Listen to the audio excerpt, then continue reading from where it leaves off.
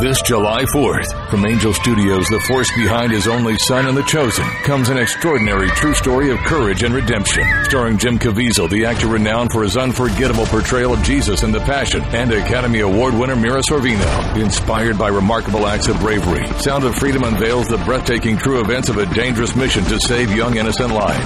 Sound of Freedom.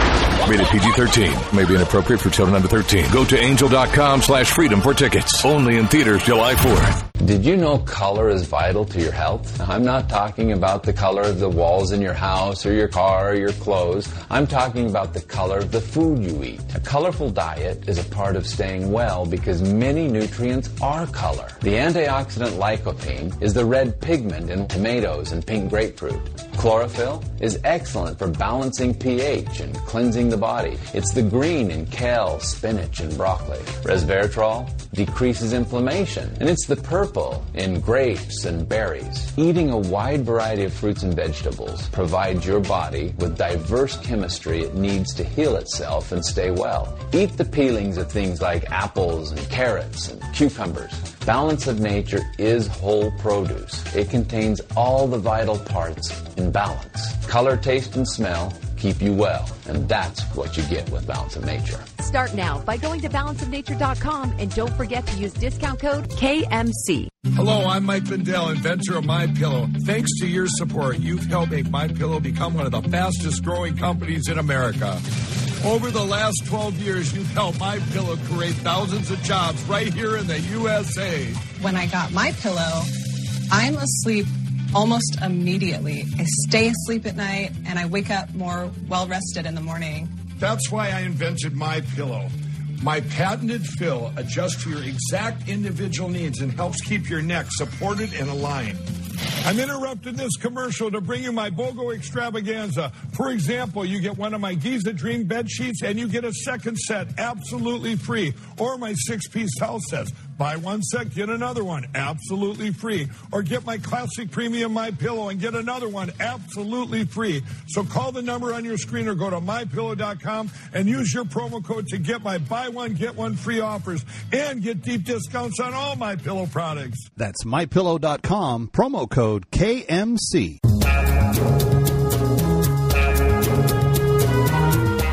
You're listening to Kevin McCullough Radio. Breaking news as it happens, what it means, and why it matters. Kevin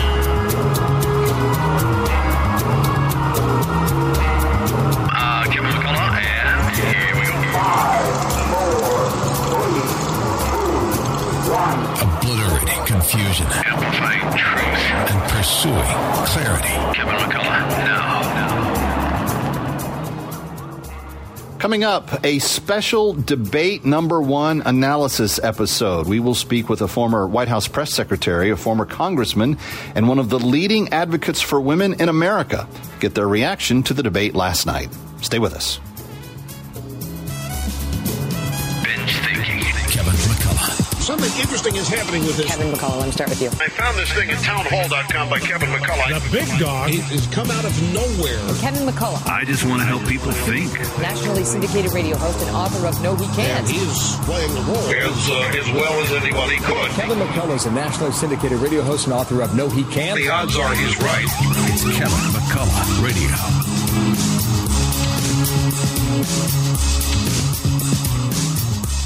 All right. Very glad to have you with us and very thankful to have some really good expertise to evaluate the debate and the non-debate that took place this week. My next guest is someone who not only was responsible for setting a few of these things up, is probably very glad that he's no longer responsible for that thing. Sean Spicer, former White House press secretary for President Trump, and before that, press secretary at the Republican National Committee. Sean, it's good to have you back. Always good to be with you, Kevin.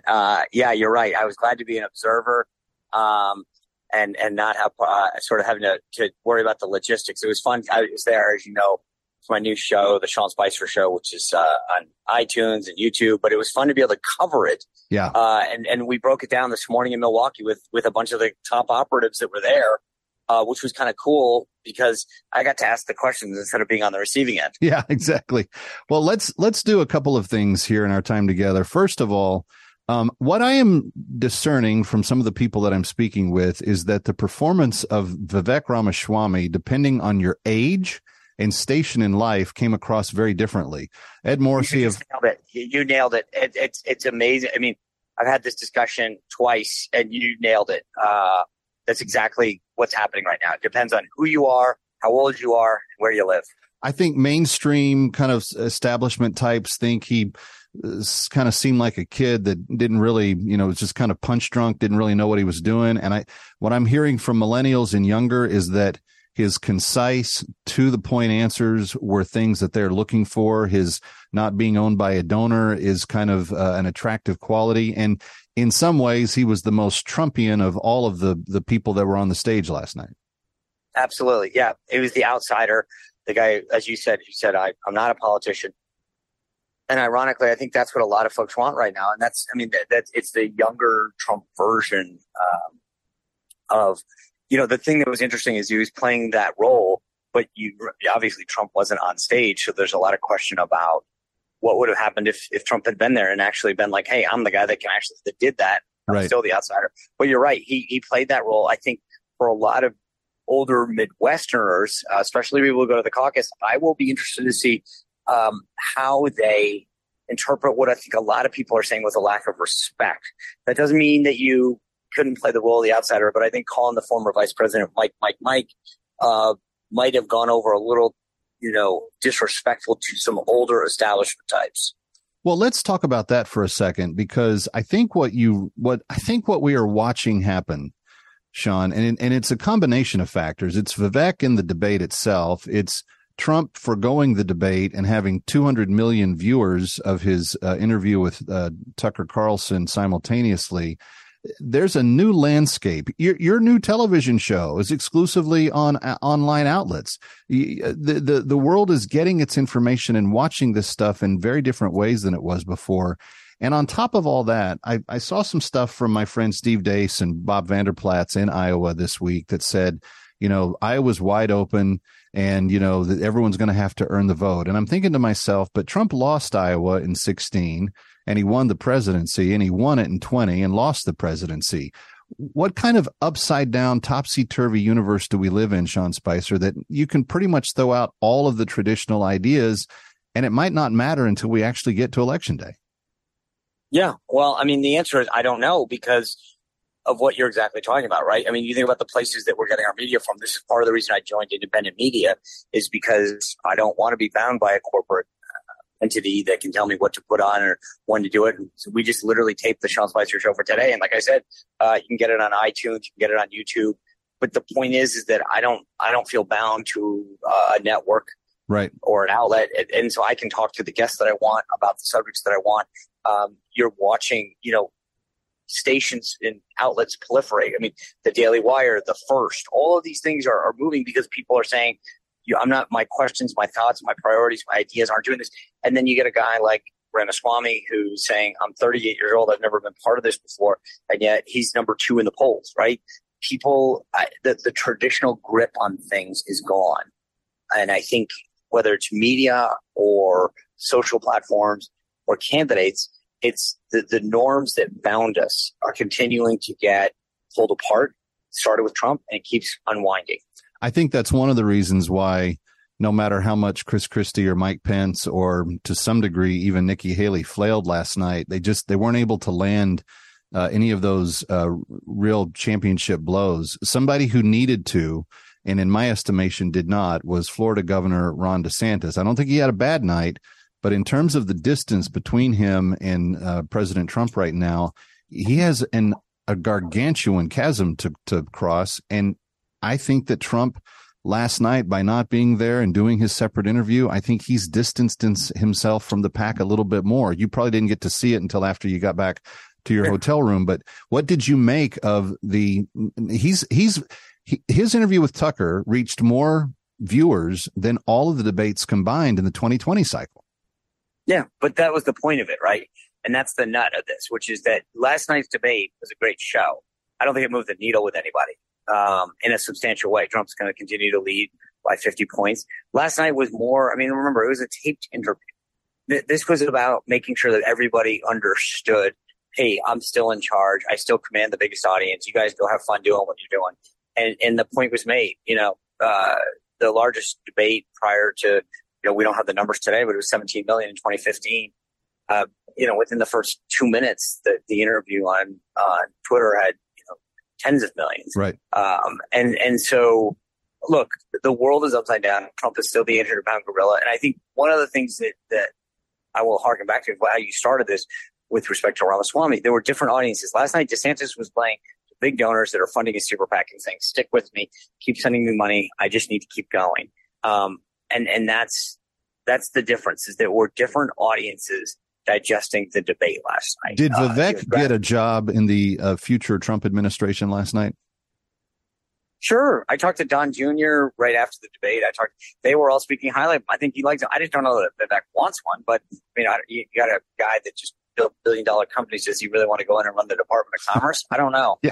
And I also don't know that he wants to be a number two, but look, stranger things happen. I was part of the Trump administration. We had a lot of folks from different backgrounds that shook things up. Maybe he does. I think he'd be great in government for certain roles. But the one other thing is that we're way early. This is still preseason, man. I don't think we're 5 months away from the Iowa caucuses on January 15th. We got another debate coming up on September 27th at the Reagan Library. Trump will not be there for that. You can take that to the bank. But I think these guys are continuing to inch forward. I think the field also got winnowed last night.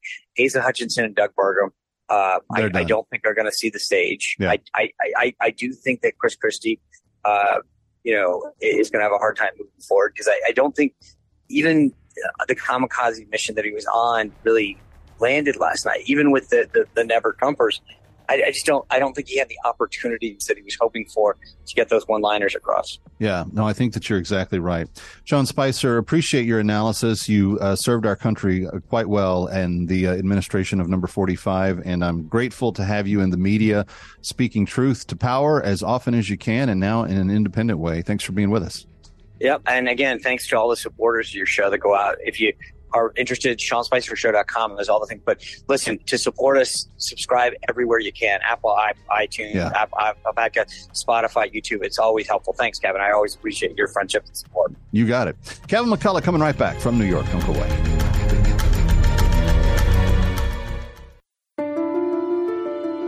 Are you or a loved one battling cancer? Discover Oasis of Hope, an alternative treatment hospital where faith and medicine combine for effective healing. Listen to this testimonial from Michelle Tucker, a cancer victor. The third time I was diagnosed with breast cancer, it had spread to my pancreas, and my doctor had given me 4 weeks to live. I went to Oasis of Hope, and 6 years later, I am alive and well. Michelle's story is replicated hundreds of times over, including in the McCullough household. Hi, Kevin McCullough. I thoroughly endorse the Oasis of Hope, and I think you'll find the help that you're looking for. Call 888-500-4673 for a medical consultation and free magazine. Call 888-500-4673. That's 888-500-4673. Oasis of Hope does not guarantee specific outcomes or results. I was a child when I was abducted by the Arabs. My parents used to own livestock, and my mother would do all the cooking for us. I don't remember the year that I was captured. There had never been any problems in our village. Then one day, all of a sudden, we heard that there were Arabs attacking Dinka villages throughout the south. We were so worried we could not even sleep at night. It was a big concern to my mother and my father. We were told that these Arabs were heavily armed and would kill all the animals and people when they would attack. We were very scared. Then one morning, they attacked our village. We scattered in different directions and I ran, but I was captured. My entire village was burned down, and I've never seen a member of my family since. Then I was taken north, into slavery. My eyes saw horrific things on that trip to the north. Women were raped right in front of us. Men were beaten, and 4 men were killed because they tried to fight back. They were shot dead before our eyes.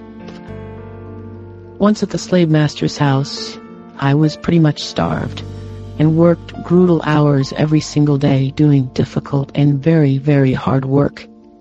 There was no relief. And then they raped me.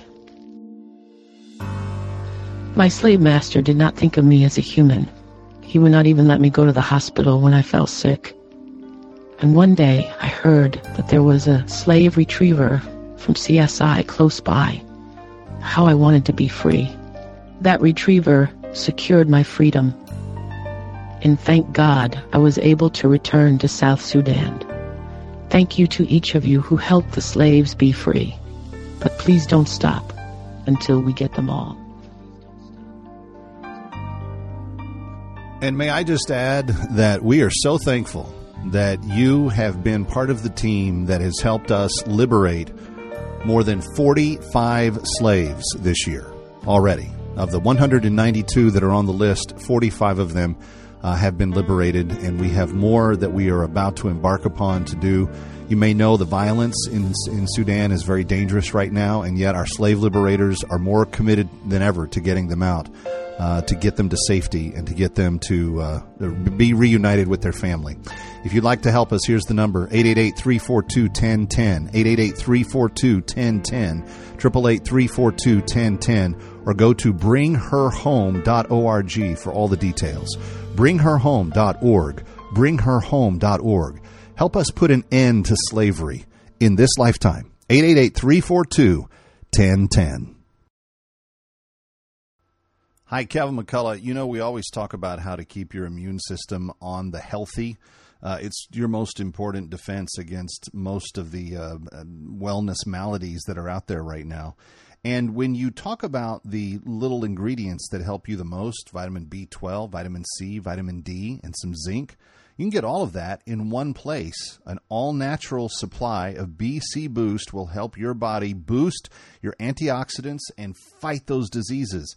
Antioxidants like vitamin C, which helps strengthen your body's natural defense mechanisms. Powerful antioxidants help neutralize harmful free radicals and help fight infections and oxidate stress and support a healthy immune system all the way around. Stay protected by getting your own BC Boost with BC Boost. Go to bcboost.com. That's bcboost.com. bcboost.com. Breaking news as it happens. You're listening to Kevin McCullough Radio. All right, Kevin McCullough, glad to have you with us. And this day after the debate, of course, is being realized in a city here in New York where there are massive problems on the local level that don't even really reach the presidency in terms of the immediate relief and what could be done there. But I want to get some perspective on how all of this is kind of culminating. On Staten Island, of course, there's been some controversy this week because the mayor has allocated some areas to be migrant shelters that are not being well received in the neighborhoods where they've been targeted. And here to comment on it is former Congressman and Borough President for Staten Island, Vito Fosella. Vito, welcome back. It's always good to talk to you. Thank you, Kevin. Likewise, it's always great to be with you and speak with you as well.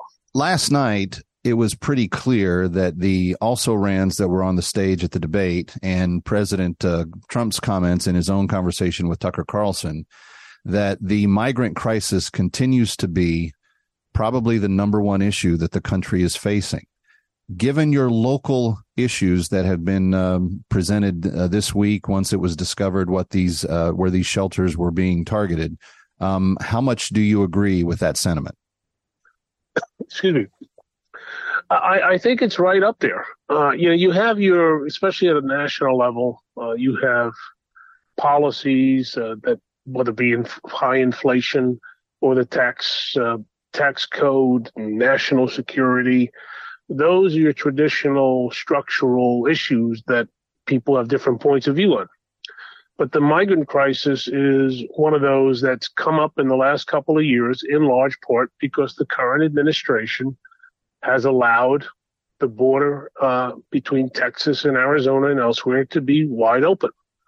And we all know, at least, let me back up a step. We all don't know, but I am of the camp that a nation should have borders to maintain its integrity, and that immigrants who want to come here, as my family did, should do so in the right way. And unfortunately, that takes time these days, and unfortunately is a lot of it involved. But that doesn't mean you open the door and allow hundreds of thousands, if not millions of people to flood across and just say, hey, I'm here, take care of me. And now drill it down to Staten Island. That's exactly what's happened because of awkward, stupid policies that are now flooding neighborhoods across Staten Island in an area that did nothing to create this problem. And now Staten Island residents and taxpayers have to solve the problem, and we don't think that's right. Well, and it kind of lends credence to that old saying that now every state is a border state. You can't be much further away from the Mexican border than to be on Staten Island, and yet you're being inundated with what exactly? What has come to light in the last 48 hours or so? Well, if I can, I want to back up to about a year ago in October when the first migrants arrived in the Travis section of Staten Island and basically took over a couple of the hotels in that area. And we stood there then in front of the hotel on that first day when others were welcoming them in Port Authority in Midtown with champagne glasses and cell phones. We said this policy is unsustainable. It's going to be a burden that we cannot support and we cannot sustain. We asked for an independent budget office analysis for the cost. And at that time, they predicted about $500 million. We all know now that that number is up to $12 billion to be borne by New York City taxpayers and Staten Island taxpayers, and it's growing.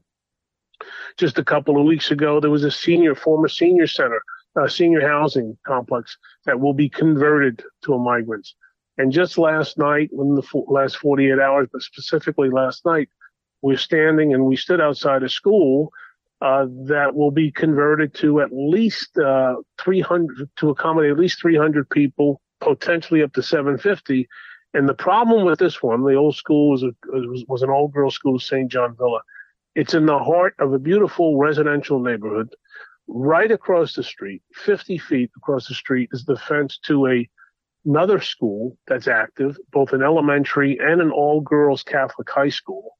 And then a block away is another elementary school. And we know by experience that when these shelters open, you have folks just hanging around in the middle of the day, loitering, doing whatever they're doing. And we think it's unsafe, it's not right, and is the worst concept and location one could imagine. It seems like there's a couple of people that understand the urgency and the importance of this. But until the political class at large does, we're not going to, where's the courage to change this? Mayor Adams, Governor Hochul, President Biden, what have any of them done on it so far? Not nearly enough. They've ignored it. They've lied to us about it. You know, the folks in D.C. come on the screen and say with a straight face that the border is closed. I mean, once you start in any type of discussion or relationship where it's a blatant lie, right, like that, where do you go from there? Yeah. And it's equivalent of sitting in your home and all of a sudden it starts to rain and you realize that there's a big hole in your roof and the water starts gushing in. And your solution is, well, let me change the umbrella that I'm using in my house. And the rain just keeps coming and coming and coming, and you're changing umbrellas or covering your furniture with plastic. But we all know the common sense response to it is close the roof. Right. And then we'll worry about the damage later. But literally what's happening, and I hope folks at the national level appreciate this, thousands are coming into New York City. New York City is implementing what I think is a ridiculous policy right now. It's called the Right to Shelter Consent Decree. It is not a law. It is not in the Constitution, in our opinion. It was entered into about 40 years ago, the city and the state, to accommodate a handful of people who lived in an area. We know, Kevin, the Bowery. Years ago, Yep. The Bowery was the Bowery bombs. You had a handful of guys hanging out there. They were derelicts, drug addicts. And people said, hey, we need to take care of these guys during the winter months because they're going to freeze to death. That was the genesis of Right to Shelter. It was never meant to be a welcome mat for wherever you are around the world to come into New York and say, we'll put you up every night for $300 a night, and we'll feed you, and we'll give you taxpayer-funded health care. We'll put your kids in school. We'll give you debit cards. We'll give you cell phones. Now, let me give you a number that is relatively staggering to me. Okay. The average household income on Staten Island, the zip code with the highest average income is about $136,000 per household. That's the highest. We estimate that it costs at least $140,000 a year to accommodate a migrant family of four. And that's not even in a house. That's typically on a cot or in a hotel room. So the cost to accommodate one migrant family is higher than the highest average household income in Staten Island. That's number one. Number two, any of these asylum seekers making a reservation or scheduling an appointment for asylum hearing could be up to 9 years right now. 9 years. So are we on the hook to accommodate these individuals for the next 9 years? And as they say, in just less than 1 year, the number has gone from $500 million to $12 billion. That number will only grow at this rate. Yeah. Vito Fosella, borough president for Staten Island and former congressman, thank you for what you're doing. Thank you for being with us. And we're hoping that solutions present themselves soon and that we can get this turned around. But we'll keep fighting the good fight with you. Thank you so much, Kevin. Always great to be with you. Appreciate it. You got it. Kevin McCullough coming right back from New York. Don't go away.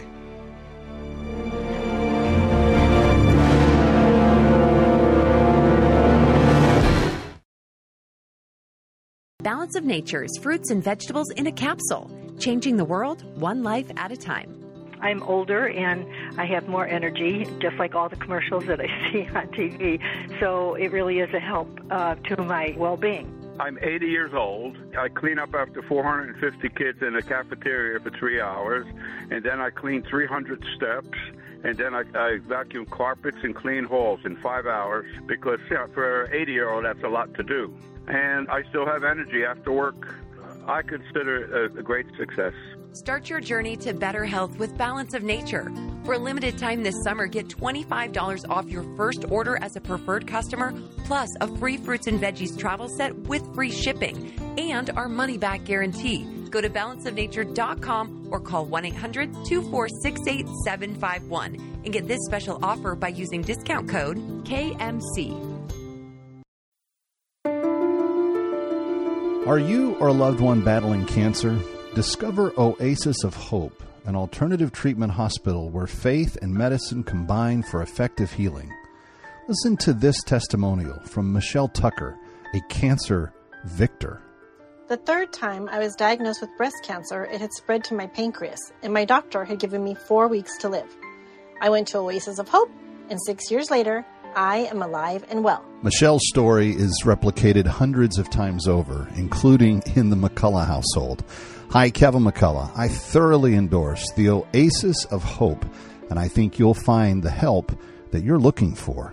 Call 888-500-4673 for a medical consultation and free magazine.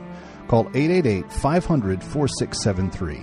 That's 888-500-4673. Oasis of Hope does not guarantee specific outcomes or results.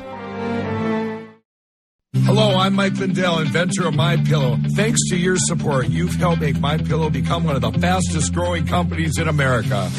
Over the last 12 years, you've helped MyPillow create thousands of jobs right here in the USA. When I got MyPillow, I'm asleep almost immediately. I stay asleep at night and I wake up more well-rested in the morning. That's why I invented MyPillow. My patented fill adjusts to your exact individual needs and helps keep your neck supported and aligned. I'm interrupting this commercial to bring you my BOGO extravaganza. For example, you get one of my Giza Dream bed sheets and you get a second set absolutely free. Or my 6-piece towel sets. Buy one set, get another one absolutely free. Or get my classic premium MyPillow and get another one absolutely free. So call the number on your screen or go to MyPillow.com and use your promo code to get my buy one, get one free offers and get deep discounts on all MyPillow products. That's MyPillow.com, promo code KMC. Hi, Kevin McCullough. I want to talk to you about immune systems. You know, that part of you that helps you fight off things like the common cold, which happens to be a coronavirus, COVID-19, RSV, other upper respiratory infections. Plus, maybe you feel, worn down or stressed out. Maybe you need help regulating blood pressure or insulin. Did you know that vitamin D3 does all of that? Vitamin D is not really a vitamin. It's a different type of substance. Your body actually helps make it when sunshine is exposed. But it also plays a very big role in your immune system. And if you have autoimmune dysfunction, it even helps you in that regard. Get your D3, all you need, by taking BC Boost. Dr. Jeanette Nishwat's little creation, BC Boost. It's combination of B12, vitamin C, vitamin D, and a little bit of zinc to help you stay immune positive. That's bcboost.com, bcboost.com.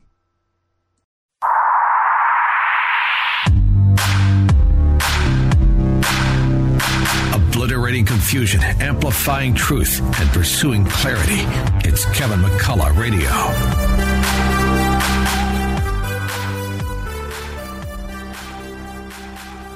All right, ladies and gentlemen, very pleased to welcome back to the Kevin McCullough microphone my next guest. She is a senior policy analyst for the Independent Women's Forum, and she's just a really great human being. Also, a brand new author of a brand new book we'll get into before her time with us is up as well. Please welcome Carrie Sheffield. Hello, Carrie. Hey, Kevin. Thanks for having me. Good to be here. It's always good to talk to you. This week, the debate and the interview that President Trump conducted kind of went off simultaneously.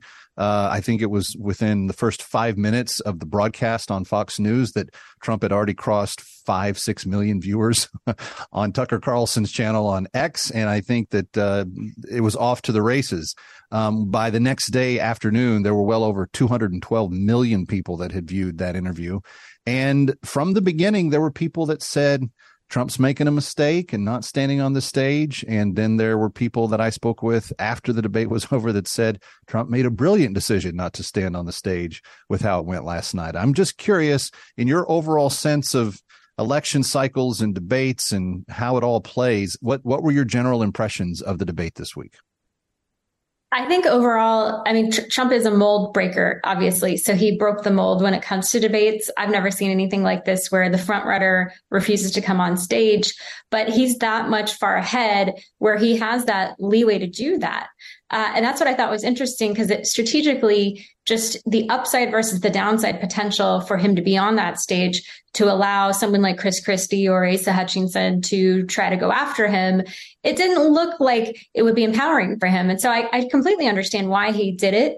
I would personally put the caveat on the number of views. Those things can be fudged a little bit. Not to mention, how do you measure and how long? Are you talking about a half-second view versus, Nielsen has a much more standardized rating system. So I'm not as convinced on that, especially because algorithms can be sort of, as we know, for better or for worse, manipulated. So I don't know what the true figure is in terms of impact compared to a traditional broadcast viewer, but clearly there was a massive appetite for what President Trump had to say. So I think overall, President Trump was the winner of the night.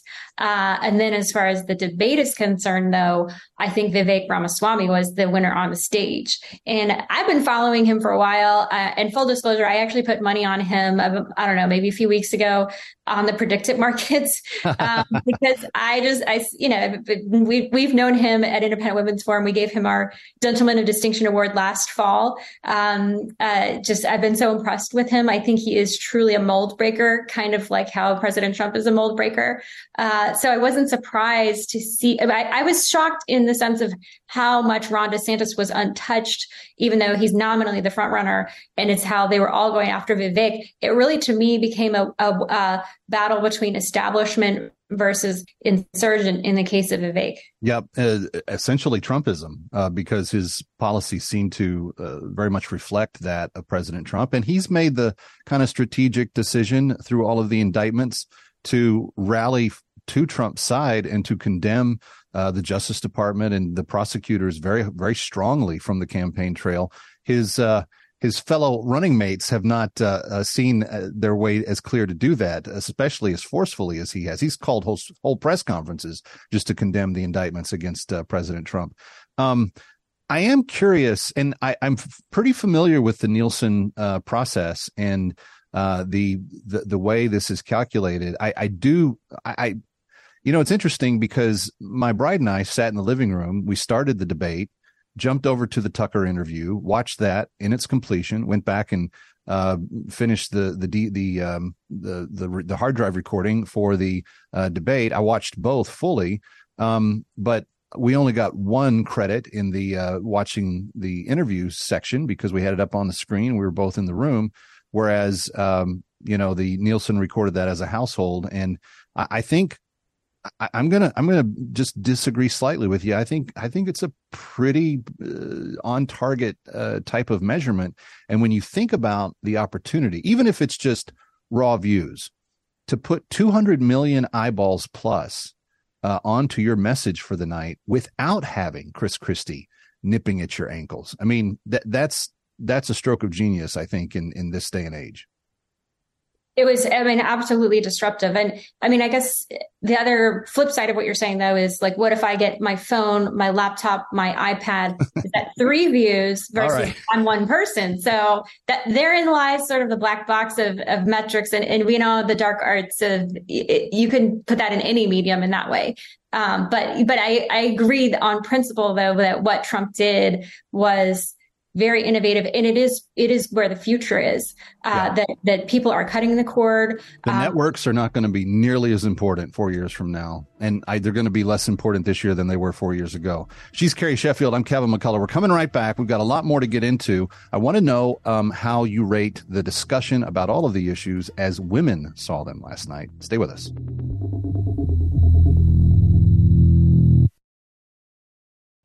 This July 4th, from Angel Studios, the force behind His Only Son and The Chosen, comes an extraordinary true story of courage and redemption. Starring Jim Caviezel, the actor renowned for his unforgettable portrayal of Jesus in The Passion, and Academy Award winner Mira Sorvino. Inspired by remarkable acts of bravery, Sound of Freedom unveils the breathtaking true events of a dangerous mission to save young innocent lives. Sound of Freedom. Rated PG-13. May be inappropriate for children under 13. Go to angel.com/freedom for tickets. Only in theaters July 4th.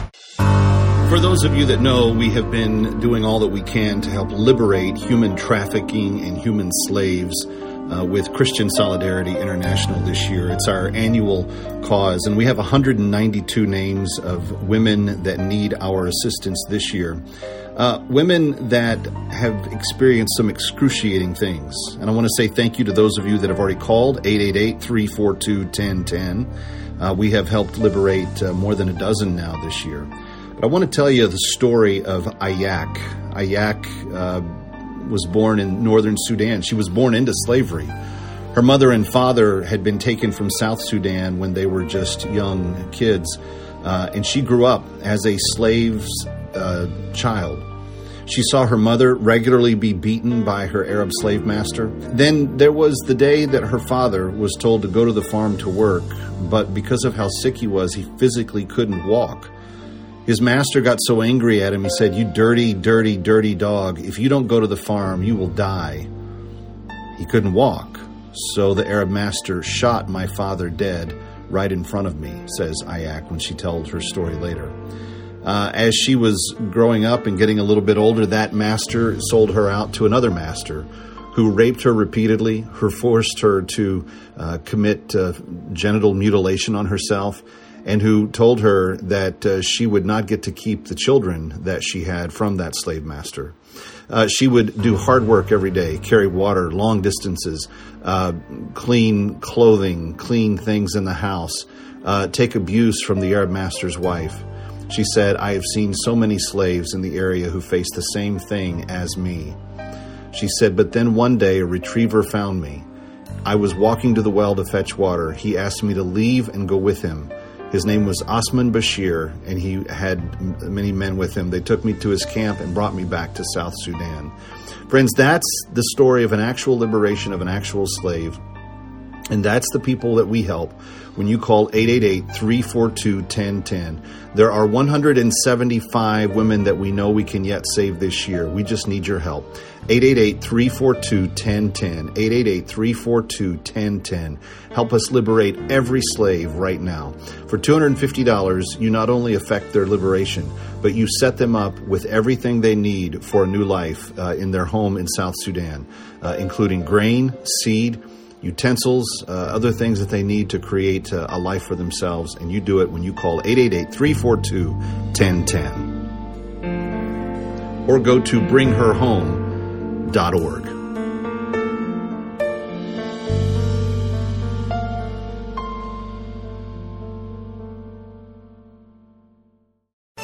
If it's happening in New York or across the globe, learn why it matters first on Kevin McCullough Radio. And we're back from Times Square. Kevin McCullough, always pleased to have you with us. It was a big night. It's a big night for people that did not necessarily come in as heavyweights. Vivek Ramaswamy was polling third in the primary going into the debate night. Ron DeSantis, Carrie Sheffield from the Independent Women's Forum, a lot of people, some of my colleagues at Salem and others said, if DeSantis really intends to make his case to the American people, and more importantly, his donors, that he's a serious candidate, he needs to have a breakout night. And he didn't have a lot of attacks against him, but he didn't have a lot of good moments. He just kind of had a couple of lines that came off pretty well. He got the first question. I thought he answered that well. But from that point forward, it was attack Vivek and watch Ramaswamy do his magic in terms of responding. For somebody who had never debated before at 38 years of age, I thought he held up really well. There were people who questioned whether or not he had that ability. But what happened to DeSantis? Why did he just kind of go invisible last night? So my theory on that, without any inside knowledge, is that he felt, I think, a little bit boxed in because of what happened with the leak of this campaign memo from the PAC. Because that memo said, hammer Vivek, hammer this, hammer that, go on the attack dog, be an attack dog. So he was kind of constrained that if he actually did any of that, whether or not he was planning to do that on his own, separate from the PAC, then Vivek would bring up the document, which he did not. Nobody else brought it up on stage either, in part because I think he felt like he couldn't, that if he did, he would then be accused of being that puppet of the PAC. I mean, Vivek touched about that a little bit in general to say, I'm the only one on this stage who's not a PAC puppet. Although I think Doug Burgum is probably the only other one because he's self-financed also. But he was really a non-player. So, but everybody else got the memo and carried it out because it was pile on Vivek all night long. Yeah. And that's where I think it really became Vivek as the torchbearer for Trump, that it really became establishment versus insurgent again, in the same way that Trump did that in 2016. VP material? Well, it's funny to see him say, oh, I would never do that. I'm only running for first. Of course, he has to say that. But I have a hard time thinking he would say no to the fact that he could be one heartbeat away from the presidency. So I think he would be a fantastic VP. The other possibilities, if he says no, is if he is the czar of government deforestation, basically, and trimming all of the fat in the bureaucracy. Maybe that's his special role. I don't know. That's the only other role I can think of, but why not have that just be the VP? Yeah, no, that could be, well, and we can give the VP any job he wants because they don't, to quote Hamilton, have a real job anyway. So the idea that these candidates were trying to connect with different audiences, I thought Nikki Haley had a couple of shining moments. I thought she and Tim Scott actually represented South Carolina very well. I don't think either one of them have a shot, particularly of winning South Carolina, because they cancel each other out in their home state. And that is the all-important third primary that whoever wins it for the Republicans becomes the nominee for the party. But overall, the women's issues and what moms and women are looking for in the 2024, not just candidate, but president, did you see it represented either in Trump or in the men on the stage last night? Well, I think in general, from a policy standpoint, any of those candidates would be, and more importantly, the people they would bring into the White House with them would be light years ahead of who's there now. Correct. So in that respect, hands down, it was a win on the policy front as far as moving things more in a freedom direction. I did appreciate that Nikki Haley talked about, the 30 trillion in debt. And she said, we need an accountant in the White House. It was interesting to see a focus group. I know it's not scientific, but it was CNN. They had a focus group of Iowa Republican primary caucus voters. And the first place winner was Vivek and second place was Nikki. And so I agree with you. I think she had some strong moments. I think she brought up, and Tim Scott, actually, I think it was Tim Scott that brought up, if you're born a male, you compete against males in sports.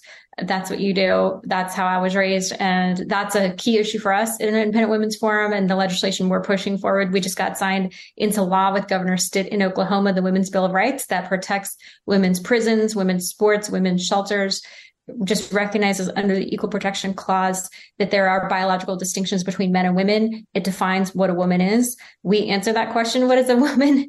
And Tim Scott, I was glad that he brought that up. I sense that the majority of the people on that stage probably agree, although Chris Christie has said some troubling things in the last year or so that just didn't seem to make any sense at all. And I understand why his ratings are higher amongst Democrats than they are Republicans at present.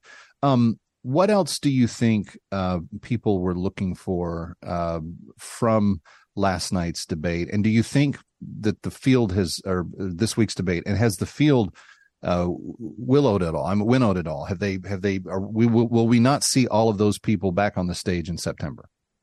As I understand it, the RNC is increasing the polling threshold. I think it was 1% in a certain number of national, and I believe it's going to go up to 4%. So I think from their perspective, they do want to winnow it. So I think we probably the people on the wing. So Chris Christie, Asa Hutchinson, Burgwam, I don't even know if I'm saying that right, gone, probably, most likely. So I think what'll be interesting is that even if they're not on the stage, they could still have the polling. So I don't think we'll necessarily have them dropping out.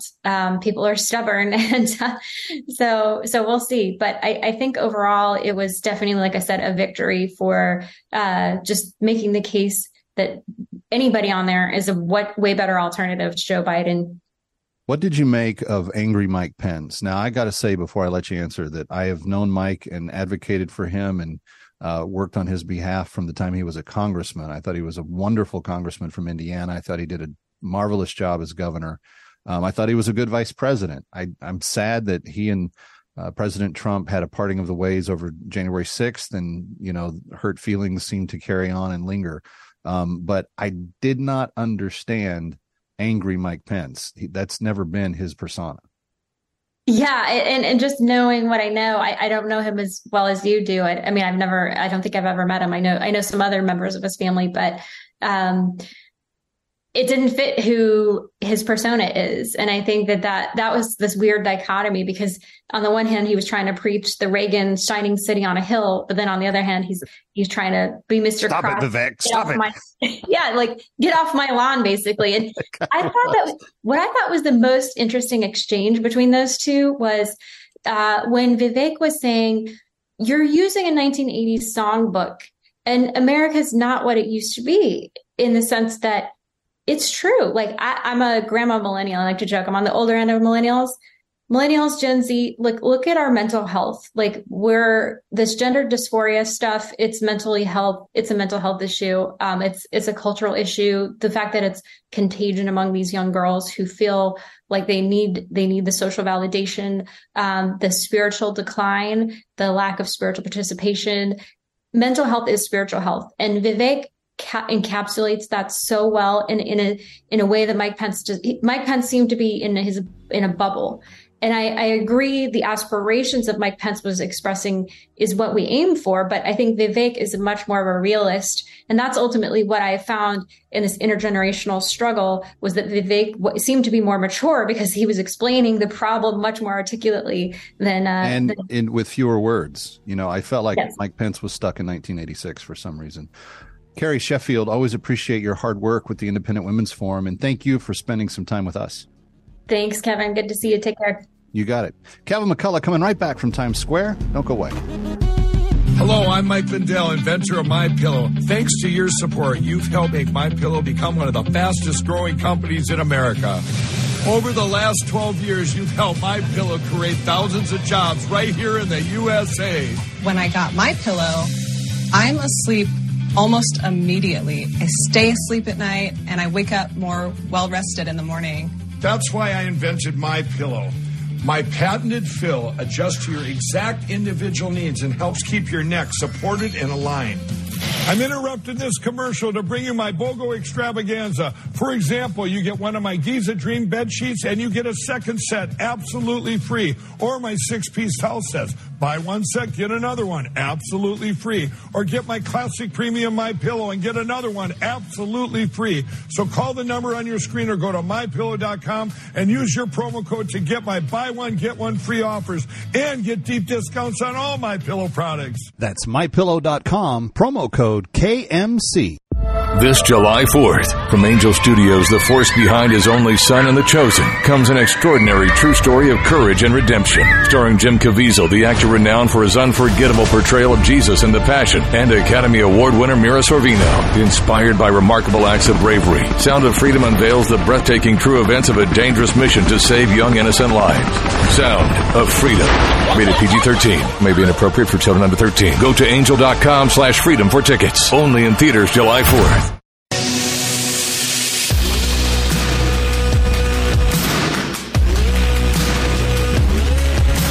What you need to know when you need it. It's Kevin McCullough Radio.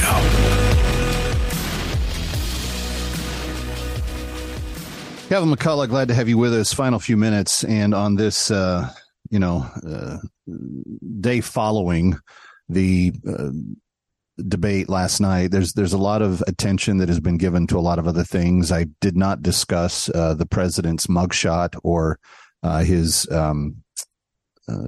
being arrested today. I feel like that is going to be one of those black marks in history that we look at and say that should have never have happened. And it's going to be an interesting day when the fruit of that actually comes to fruition. But I do have some interesting observations to end the broadcast with. And if you'll just indulge me a couple of minutes, I think what we're starting to see is a loosening of the traditional structures around what this election is going to be like. We've never jailed a political opponent before. We've never jailed a former president before. We've never put a former president on trial. And when you see the madhouse that the country has become, not just in the social policy areas, not just the gender identity squabbles in schools or the CRT issues or any of the really hot topics like that, but even in the disastrous economic policy. And as Congressman Fosella mentioned, the willingness to use migrants to accomplish an agenda now. We are betraying the best essence of ourselves as Americans. We are taking the best idea of what America is, and we are turning it into a very ugly distortion of what we can and should be as a country. And I think the energy that you're seeing behind someone like a Vivek Ramaswamy, or the overwhelming support that you're seeing of Donald Trump, with over 200 million viewers on his alternative interview to the debate, where the debate's going to have scored maybe at best about 9.5 to 10 million viewers on TV. I'm just pointing out that what you're seeing is a revolution of how people are getting their information, and a revolution of how they're expressing their solidarity for what the country represents to them. And I think that when we see government doing bad things on our name and reputation as taxpayers, it is incumbent upon us to do just that. Now, we have to vote with our feet, with our dollars, and with our votes. And you're going to be given 14 months of nothing but that over the next year. So I hope that you will take advantage and express your opinions strongly and assertively. And I hope that those opinions embrace the very best of what America can and still should be. in the days to come. There'll be lots more debates. There'll be lots more of other things to discuss, but that's a look at how it came down on this very first one. Thank you for indulging me on that topic this go around. Kevin McCullough. We'll see you next time.